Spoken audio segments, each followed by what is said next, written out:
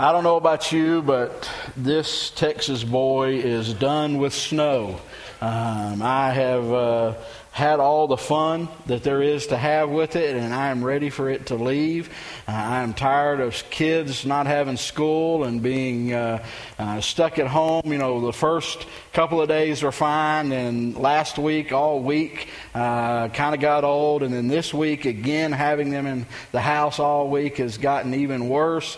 And, it's one thing to have a snow day where you can get out and do things. It's a whole other thing when you can't even get out of the house, when you're just all cooped up. And last week it was even too cold to want to get out and play in the snow because it was just miserable temperatures. And so you just start going stir crazy. And my first couple of years here, my first year here 7 years ago, we didn't even have a winter. It may have snowed one time. And then we had about 5 winters that were horrible. And then we've had a couple of breaks. And so it took me a long time coming from the south where we didn't have snow from Texas to get used to the slow mentality of just saying there's nothing you can do. You just need to work from home. You need to relax. You need to take some time here and use the time that you have to slow down. And it has taken me 7 years to get adjusted to that. And so as the snow fell, God just used that and told me this is a good time for you just to get caught up on reflection and reading and preparation. And so I've spent a lot of time the last couple of weeks reading. I always read, and I've always got 5 or 6 books that I'm reading, and usually theological books. And David Platt's new book on counterculture, if you haven't read it, I'll be talking more about that coming up, but it's a wonderful book, and I was able to go and dive into it. But then also I have some history books and some fiction books that I read. And so I've been reading, and as I was reading, I finished 2 books. I finished a book on World War II, and I finished a book on Vietnam biographies. And as I finished them, and in reading the passages and studying what we've been studying, there were some things that just continued to come out to me and to continue to overwhelm me through those men's testimonies. It's amazing to me when you read some of the stories of what's taken place in our history, especially in time of conflict, in time of battles, and in times of war. The overwhelming bravery, the unbelievable just determination and bravery that our men and women have had down through the years fighting. I'm not a veteran, and I've met many and talked to many, but I'm just always completely overwhelmed by the bravery that they have to face some of the things that they face. And then to come back home and live, and the movie American Sniper deals with some of that. And Chris Kyle's story in the book is even better in dealing with just the bravery that he had to face some of the circumstances and situation that he faced. And one of the things that always questions for me, one of the things I always struggle with is how do they do it? I mean, how do they decide that in the incredible confrontation that they're about to face, that they're going to go out and keep moving forward? I mean, if you saw Saving Private Ryan, and you remember that very first scene at the Omaha beach, and those LSTs are pushing up onto the beach, and they're getting sunk before they ever get there, and the bullets are ricocheting off, and men are dying, and it is just brutal. And I've never understood how, as those boats came up on the beach, or as close as they could to the beach, and when that front end dropped, what in those men allowed them to step forward into the bullets? It amazes me. One of the books that I read on Gettysburg here the last couple of weeks, I can't imagine that last day at Gettysburg, there in that sweeping field below Missionary Ridge, as 10,000 men gathered in a wide open, unprotected field and slowly marched almost a mile and a half uphill, facing cannon and gunfire, and they were just massacred. It's called Pickett's Charge, but as they went up, they were just massacred, but they kept going, bodies just falling everywhere, and they kept going forward, many of them all the way into the cannon place. What drove them? What motivates somebody to jump out of an airplane when bullets are coming up at you and you know that you're going into enemy territory? How do you do that? Is there something special within you? So I've read many of these books and tried to determine what it is Are they different than us? Do they have something that you and I don't have? And I've been able to talk to World War II veterans and Korea War veterans and Vietnam vets and even those that have been in some of the current conflicts. And the one thing that they all say when I ask them that question, first of all, they're very humble, and they say that there's nothing in them that allows them to do that. But they all hint at something that's very similar. You see, they all say, you have to determine in your heart and in your mind that you are going to do something long before you get to the place where the bullets start coming. See, they all say the greatest battle for them is not do you go out of the LST or do you jump out of the airplane or do you march up a field or get out of the bunker when the bullets are flying. He said that's not, the battles are already happening. That's already determined. They said the battle takes place in deciding that you're going to do that. You see, you have to determine in your mind that regardless of what happens, I'm moving forward. And if you make that decision in your mind, then when the time comes, you're able to go forward. They said, but if you wait and you don't think about it and you wrestle with it and you get into that moment and you try to depend on the flesh to make that decision, how you're feeling to make that decision, you always fail. They said the guys that turn around, the guys that run away, the guys that back down, those are the guys that have not determined in their mind that they're moving forward. And as I thought about that, I thought that's exactly the way it is in our spiritual life. You see, the greatest battles that take place in our spiritual life take place in our mind. The greatest sin struggles that you have in your life right now, you think about the greatest struggles that you have with sin. It's not a battle that's taking place in your flesh that you're struggling with. It's a battle that's taking place in your mind. And you see, just as that battle takes place in your mind, the victory is either won or lost in your mind. You've heard it said before that the spirit is willing but the flesh is weak. The problem for many believers is instead of allowing a spirit-controlled mind, a mind that is dedicated and committed to Jesus Christ to make the decisions in their life, they allow the flesh to make the decisions. And the moment you begin to allow the flesh to make decisions in your life, you already have gotten defeated. And what I want to show you this morning, and what I want to talk about some this morning, is the power of the mind and how the mind can make a difference in every area of your life. You see, your mind determines what's right and wrong, not the flesh. Your mind. And what we've been studying in the book of Ephesians, especially here in chapter 4, Paul has been telling us that our goal as Christians is to mature. It's to grow. Last week we learned that we are called to every day, every week, every month, getting to know God better than we did the month and the week and the day before. And what I shared with you last week, which hopefully opened your eyes, because I think so many times Christians, even if we're not growing, we just tell ourselves that we're doing okay by sitting in the same place. But what Paul told us last week is that sitting in the same place or being status quo as a Christian is actually going backwards.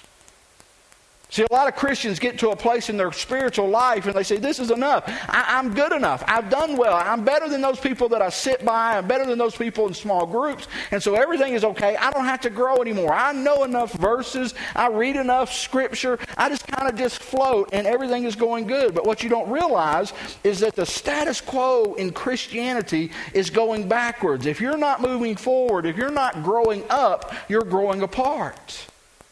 If you're not seeking God every day, you are walking further and further away from Him. Why? Because the circumstances and situations of life that we face keep coming. And they keep changing. And if we don't change, if we're not growing to face those circumstances and situations, then we're growing backwards. And so what I want you to see this morning as we look at this, Paul is going to clearly explain what that going backwards looks like. It's going to give us a graphic detail of what a Christian looks like that's not growing, what a Christian looks like that is not pursuing God. So you have a Bible. It's in your order of worship there. I think we've printed it in there. Chapter 4. We're going to read this and then just kind of break down how the mind plays a part in this going backwards. And so I want you to listen. I want you to read and see if you can see what he says about your mind, about your thought life. Verse 17 says, so I tell you this, and this is in context of what he just said, mature, grow. Then, if you're maturing and growing, you're not going to be tossed to and fro. You're not going to be immature. You're going to be seeking God. He says, so I tell you this, and insist on it in the Lord, that you must no longer live as the Gentiles do. Now, he's not talking Jew and Gentile here. It's the Greek word ethnos. He's using it as to saying the unbeliever. He's saying you must not live anymore like the unbelievers live, like those that don't know Jesus Christ. He says, so they are darkened in their understanding, the futility of their thinking, and separated from the life of God because of the ignorance that is in them due to the hardening of their heart. Having lost all sensitivity, they have given themselves over to sensuality, so as to indulge every kind of impurity with a continual lust for more. You, however, talking to the believer, did not come to know Christ that way. Surely you have heard of him and were taught in him accordance with the truth that is in Jesus. For you were taught with regard to your former way of life to put off your old self, which is being corrupted by deceitful desires. That's the flesh. To be made new in the attitude of your minds, and to put on a new self created to be like God in true righteousness and holiness. Now remember, he is talking to Christians. He's talking to believers. He says, this is how it looks if you are not growing in Christ. You are going backwards. Now, he's not talking about losing your salvation, because you can't lose your salvation. You can't lose your place with God.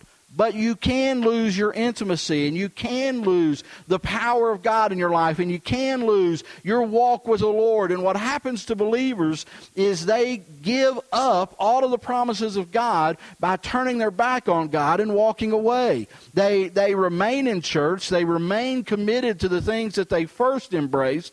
And we've called it fire insurance before. They want the assurance that they're going to go to heaven. They just don't want to do what God says in their life. Now you say, well, maybe they weren't saved in the first place. I can't tell that. But I can tell you that if you've ever given your life to Jesus Christ, if you've committed to him, then you are justified in Christ. That is your place in heaven. And how you act on this earth has no place in determining your place in heaven. That was determined by Jesus' death and Jesus' resurrection. But your life on this earth and how you live it affects the intimacy you have with God. It also affects the power that you see lived out in your life, the way the Holy Spirit lives, the power in your marriage, the power in your relationships, the power in your spiritual walk. And so what he is saying is, for many Christians, he was worried that they were going to turn their backs and begin to go backwards and begin to live like they lived before they became a Christian. And I have to tell you, this does not sound like the kind of life that a believer wants. As a matter of fact, it's described exactly the same way as he describes it in Ephesians chapter 2. Listen to this. As for you, you were dead in your transgressions and sins in which you used to live when you followed the ways of the world and the rulers of the kingdom of the air and the spirit that is now at work in those who are disobedient. For all of us lived among them at one time, gratifying the cravings of our sinful nature and following its desires and thoughts. Like the rest, we were natural objects of wrath, God's objects of wrath. You see, what he's saying is someone who is not growing in Christ is living a life that is no different than someone that's never discovered Christ. And so what I want you to think about for a few minutes this morning is, when you look at your life, when you look at the way that you're living, is it showing that you are growing in Christ, or does it show that you're not growing in Christ? And what I want you to really understand is that the decision on how you live is not made day to day in your flesh. It's made day to day in your mind. Because the greatest battles you face happen here.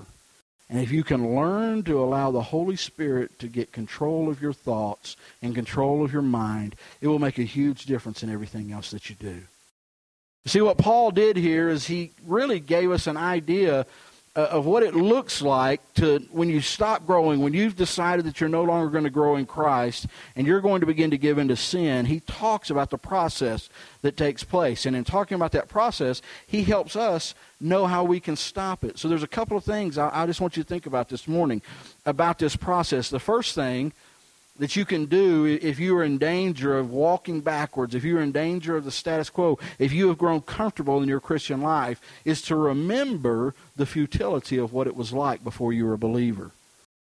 Paul uses the word futility here. You know what futility means? It means doing something and not having any success at what you do. Working hard at doing something and never getting any place. It's a picture of a hamster on a hamster wheel. Have you ever seen a little hamster on a hamster wheel or a mouse on one of those mice wheels? I mean, they just go to town. You feel so sorry for them because they're not going anywhere. They're just running with all of their might. And what Paul says is before you became a Christian, that's what your life looked like. It was all just you going and going and going, and you never got anywhere. It was futile. And Paul is worried that many Christians are going to forget how futile that life is. And they're going to begin to walk and embrace that life as a Christian. So as you become futile, you forget the power of sin in your life. You forget that sin can destroy. See, it's easy as a believer, especially those that have been believers for a long time, to forget what it was like to be empty. What it was like to feel no purpose in your life. Futile is a great word. What it was like to live a futile lifestyle. Giving into everything that feels good instead of what God wants for your life. See, Paul's saying the greatest way for you to keep from falling back into that is to remember, to think back how it was when you didn't have Jesus Christ. When you didn't have purpose, when you had an emptiness inside of you that you tried to fill with everything else. Said, remember the futility of it. And the second thing is he labels this process. And I want to walk you through this process because I want you to see how it goes from a thought to an action to destruction in your life. Because you'll see how this is similar in everything that we do. The first thing he says that takes place is you have God's revelation in your life. What is God's revelation in your life? That means you learn the truth. You learn right from wrong, either from a preacher, from the Word of God, from your parents. But somewhere as a Christian, we have heard the Word of God or we have heard Jesus' teaching, and we begin to understand that truth. Now understand, a believer doesn't turn their back on God overnight. It doesn't happen like that. You don't walk out of here singing How He Loves, and all of a sudden you're in the pig trough with the prodigal son tomorrow. It doesn't happen that way. Because most people that are believers don't act that way. You see, if you're not a believer, that's true in their life. People here this morning that are not believers, that have never had a relationship to Jesus Christ, they go off and on because they are just pretending to have something that they don't. But for those of you that genuinely have Jesus Christ, you're not going to all of a sudden crash overnight. It is a slow process. It's like a frog in the hot pan. Slowly over the process, you begin to follow this process, and all of a sudden, without realizing it, you find yourself separated from God. No power in your life, no joy in your life, no understanding of grace, no understanding of love, full of bitterness, and you don't know how you got there. Well, Paul says this is how you get there. First of all, it starts with knowing the truth. You know right from wrong. God reveals Himself to you. The Holy Spirit is inside of you. We talked about this a couple of weeks ago. That Holy Spirit inside of you is that still small voice that waves the red flags when you begin to do something that you know you shouldn't do. That is the Holy Spirit. And so as the Holy Spirit reveals truth, there comes a point in your life that you reject that truth. Part of the process. You know what's right and wrong. You know what pleases God, what doesn't please God. Somewhere in your life, some decision making that takes place in your brain, you reject what God says that we should do. You either compromise or you rationalize. You know, we start rationalizing, I know more than everybody else, or maybe it's not so bad, or maybe it's not that big of a deal, or everybody else is doing it. But somewhere along the line, you reject what God says is pleasing and begin to pursue in your mind the idea of something that is not pleasing to God. You begin to compromise. You begin to allow those thoughts into your head. You begin to rationalize. You begin to allow those things to take root in your spirit and to take root in your heart. You know, we live in a culture today that makes it real easy to reject God's truth. See, you need to understand that when it comes to the Word of God, you can't pick and choose. You can't decide that you're going to believe some and not believe the other. You have to take the whole counsel of God. You can't say, well, I like this and don't like this. And like Thomas Jefferson, Thomas Jefferson, in his Bible, he went through the New Testament and took out all the things that were miraculous and all the things that were supernatural and all the things that he didn't agree with. And so he pulled those pages out, and so he was left with just a story of good man. And some nice ethical stories. But that's not the Bible. That's not the truth of the Word of God. And while we don't tear the pages out of the Bible, we do the same thing. We reject God's truth, and so we read something, we say, I don't really know if I like that. And you know what we usually do? We usually go find other believers that would agree with us. I need to go find somebody that says that's wrong too. In our popular culture, that's the way it is. And let me tell you something, and this is going to get even worse, especially if you're a young person. You standing up for the truth of the Word of God is going to be unpopular. It's already unpopular today in many places, and we're kind of sheltered because we live in the Bible Belt. But you get outside of the Bible Belt and you begin to say that you're a Bible-believing Christian, you will find yourself being bombarded by other people. And it's only going to get worse. And so you're going to have a choice on whether or not you reject the truth of the Word of God or you allow it to become a part of your life. And so what happens is we hear the truth and we begin to allow the truth to come inside of our heart. But something happens and we begin to make a decision and we reject it. And that Bible says, Paul says, when we reject God's truth, we become spiritually ignorant. That's his word there in verse 17, not mine. And you see, spiritually ignorant is not a matter of not knowing what's right and wrong. It's knowing what's right and wrong and choosing wrong. Because you see, what happens is the moment that you reject God's truth for one area of your life, you start rejecting it for other areas of your life. You realize that? The moment you make a little step of compromise, all of a sudden you've opened the door to big steps of compromise. Remember, it started in a thought. Started with you knowing and hearing the truth of the Word of God, and somewhere in your life, at school or at home or in your bedroom or with friends, you rejected that truth and you said, I know more than God knows, and I'm going to choose to do something that is not pleasing to God. And all of a sudden that choice begins to open up a whole world of mess in other areas of your life. You say, well, I'm in my dating life, everything else is good, everything else is going great, but in my dating life, I'm going to choose to do what I want to do instead of the truth of the Word of God because everybody else is doing it, because I'm in love, or I'm engaged, or it's just part of who I am. And so you compromise. What you don't realize is by compromising in that one area, you start compromising in other areas. Because your brain begins to rationalize that if it's okay there, then it's got to be okay over here. And you become spiritually ignorant, is what Paul says. See, we are accountable for the truth once we've heard the truth. We're accountable for what God puts in our hearts. He says, and then you go from being spiritually ignorant to having a hard heart. It says in verse 18, your hearts have become hardened. You say, can a believer have a hard heart? Yes. The word there is calloused. Remember when you get calluses on your hands or your feet? I'm left-handed, and, we used to have to actually use a pen and pencil when we would write. So as you write, I press hard when I write. And so I always, in my growing up years, had a huge knot on the middle finger of my left hand where I would push hard on pencils or push hard on pens. And, being left-handed, I had to write upside down and, do all that weird stuff. But I pressed hard.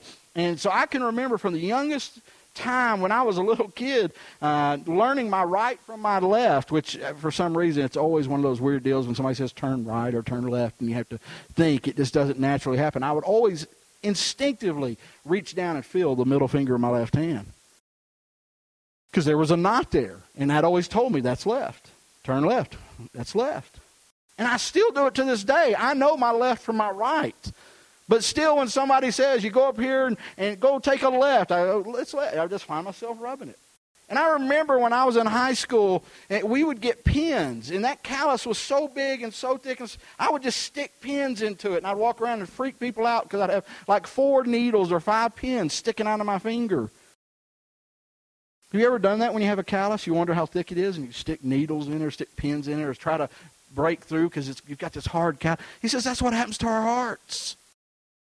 He says when you start saying no to God and yes to yourself, and you start turning your back on God, and all of a sudden you start sinning in every area of your life, you stop hearing the voice of God. God never stops talking. God never stops trying to reach you. But you stop hearing it because your heart has become hardened. You don't feel it anymore. That's how a Christian can come to church, living in sin, living however they want to live, rejecting God, and walk out and not feel anything, not get convicted. You've been there.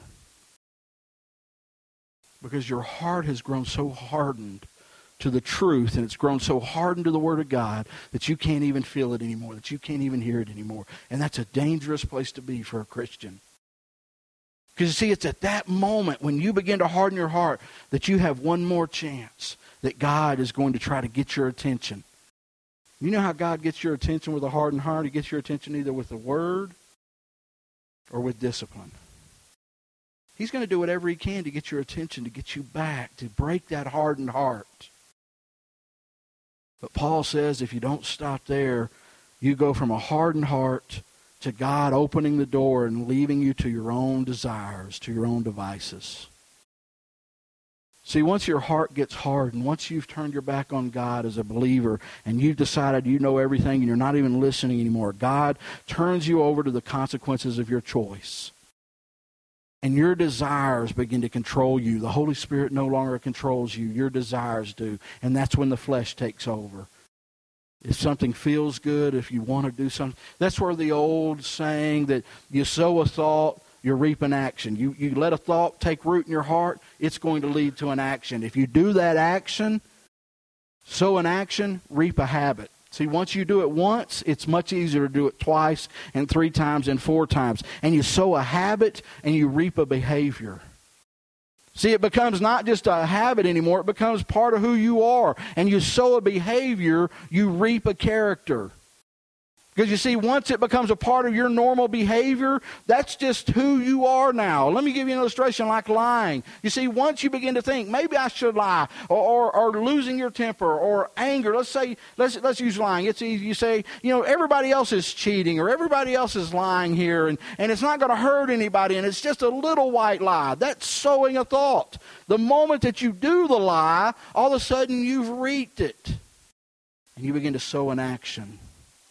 And once you do it one time, then you begin to tell yourself, what does it hurt for me to do it again? Nothing wrong happened. I didn't get caught, and I didn't get in trouble. And so all of a sudden you do it again, and it's more than just an action. Now it becomes a behavior. And then all of a sudden you're doing it all the time, and you don't even know that you're doing. You're lying for things that it doesn't even matter that you lie for. It's just becoming a part of who you are. And then all of a sudden your character, who you're known as now, is what? A liar. A drunkard, a bitter and angry person. Somebody says, what's that person like? They're a liar, they're angry, they're bitter, they're hateful. How did you get there? You got there from a thought. And that's the Bible says is the progression that takes place. You see, you need to understand the battle for the mind is incredibly important. And if you don't get to a place where you stop it, it always ends up in the same place, and it ends up far away from God, not hearing the voice of God, stealing your intimacy, stealing your power. But the hope this morning is that you can break it. See, this morning, no matter where you are, if you recognize the part of that process, you can stop it. You can get away from it. You can turn it around. You can get back to the place where you're pursuing God. But you've got to do something. It starts with the mind. Paul says in Romans 12, in a verse that most of you have heard, do not be conformed any longer to the pattern of this world, but be transformed by the renewing of your mind. You see, the way to stop it is to renew your mind. See, you have to renew your mind every day. So how do you renew your mind? Well, I could go on and on and on about renewing your mind. I'm just going to give you a couple of hints to help you this morning. Real quickly, a couple of things that you can do practically. If you find yourself in that process somewhere, you find yourself with a hardened heart, or you find yourself making bad decisions, or you find yourself all of a sudden getting into spiritual ignorance, where all of a sudden sin has much more control over your life than you want it to. It starts with your mind. See, it doesn't start with the action. That's what happens in most churches. You come in here, you say, man, I feel bad. Rusty, you're right. I shouldn't be doing that. And so I'm going to walk out today and I'm going to commit. I'm not going to do that anymore. But that commitment never lasts because your flesh is not where you make decisions. It's in the mind where the Spirit controls it. You see, you have to determine here that I'm going to stop it here, because if you stop it here, then you stop it out there. But if you go and you change actions without attitudes, it's never going to change. So it changes by you renewing your mind. And one area, in one way that you can renew your mind, Paul tells the Corinthian church this: we demolish arguments and every pretension that sets itself up against the knowledge of God, and we take captive every thought to make it obedient to God. How do you renew your mind? The first thing you do is you take your thoughts captive. Now that sounds crazy and it sounds like something that's difficult, but the greatest way to nip this sin struggle in the bud is by taking your thoughts captive. What does that mean? It simply means that as thoughts come into my mind, I evaluate every thought. And I determine whether those thoughts are consistent with Jesus, the truth, and the Word. And if that thought meets that standard, if it's something that is pleasing to God, then I allow that thought into my head and it's something that I dwell on. But if it doesn't meet that standard, if it's not consistent with Jesus and the Word of God, usually the Holy Spirit will clue you in. The moment that thought comes, the Holy Spirit will wave a red flag if you're still sensitive to the Holy Spirit. If that thought doesn't meet up to the Holy Spirit, meet up to pleasing to God, I reject it. I don't give it a place to root, because you see, if I allow it into my brain to have a place, it's going to grow. But here's the key. This is where we miss it. So I'm going to give you a quick key. Not only do you have to reject that thought when you take good thoughts captive and reject bad thoughts, but when you get bad thoughts, instead of just rejecting it, you have to put a good thought there in its place. Because if you don't put the truth back into your mind when you've rejected a bad thought, then that bad thought's going to stay there. I want you to think about this. Let me give you an illustration. I'll pick on men because we're easy. I'm a man. Men, you go to the mall with your wife. You already are mad because you don't want to be there. Your mind's already wandering because you're trying to think of all the things that you could be doing instead of being in the mall. And you're walking with her through the middle of the mall, and all of a sudden some young, attractive, nice-looking woman in a half shirt and yoga pants. Nobody would wear that out, would they? Half shirt and yoga pants goes walking by. Maybe you're like the guy that I read about on the internet. He said he was shopping with his wife at a kiosk, and the lady that was waiting on him had a real low-cut dress. Inappropriately low-cut to be waiting behind the counter. And they were waiting, and she leaned over to pick something up, and the husband couldn't help but notice that she was leaning over to pick something up. And without missing a beat, as the husband stood there, the wife leaned over and whispered, "Was it worth the trouble you're going to be in?"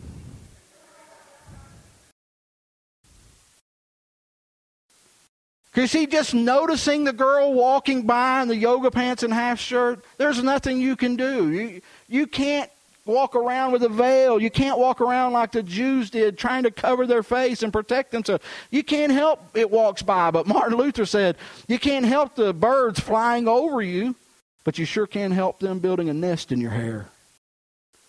Because you see, the problem is not when they walk by. The problem is when they walk by and you stop and turn around and look a second time. Because that's when the thoughts start coming in. I don't know what thoughts might come into your mind at that point. But I know it's thoughts that can't be pleasing to God. And so you have to ask yourself in that moment, especially when you turn around and look and look and look and look, are you allowing those thoughts to take root? You see, the biblical thing to do is to not look, and if you do look, to stop and take that thought captive in your mind and tell yourself, listen, this is not something that I need to allow in my mind because it is not going to be pleasant to Christ. But that is not enough. You see, then I have to replace that thought that I was trying to get rid of with the truth that is corollary to that thought. So instead of looking at that girl, what I tell myself in my mind is, Rusty, you are a married man. Truth from the Word of God. You are married to a godly, sexy, hot woman. She's not here, I can say all that. And God says, and I use her to satisfy and meet every God-given need that you have. And so when I take that truth and I live in that truth, guess what? I'm not worried about the other thought because it's out of my head now. But you see, if all I do is say, man, I can't look at her. I can't think about that. I can't think about her in those yoga pants and that half shirt. Or if it's a guy wearing, the clothes that he shouldn't be wearing that got some of you girls thinking wrong thoughts. If all you do is try to not think about the thought that you shouldn't be thinking about, what are you going to do? You're going to think about it. But the moment that you can stop thinking about it is when you replace it with some truth that is corollary to that. See, that's when victory begins to come for you and I. That's when we begin to walk away. That's when we begin to make the right decisions. But you see, those right decisions can't be made in the moment. It has to be determined before you ever go out of the house, before you ever turn the TV on, before you ever do something that you know you're going to get in trouble. You have to determine in your mind that you're going to take thoughts captive and let the Holy Spirit win. Because you see, if you wait and let the flesh decide, you're going to lose. Kind of like when I drive home from Hickory. If I go to Hickory, I know I'm going to come to Lenore, and there is a Krispy Kreme on the left-hand side. And if I decide in Hickory before I get to Lenore, I am not stopping at Krispy Kreme. I'm trying to lose weight, and it is not right, and I'm just not going to do it. If I decide before I ever get there, it doesn't matter if the hot sign's on. I can just drive right by. But if I'm thinking about other things, and I'm pulling into Lenore, and I notice that warm glow of the red hot sign, my flesh begins to say, pull over. You can eat a dozen before you ever get home, and nobody will know. They melt in your mouth. Guess who's going to win? My flesh is pulling over. You see, godly decisions, listen to me, I'm done. Godly decisions are not made in the back seat of a car or in front of a computer or when you're at the store. Godly decisions are made with a God-controlled, Spirit-led mind long before you ever get there. See, the battle of the mind is important. The battle of the mind is the first step to you having victory, and it starts you on a path to growing in Christ. See, for too many Christians, the Christian life is one step forward, 2 steps back. And if that's the case, you never get anywhere.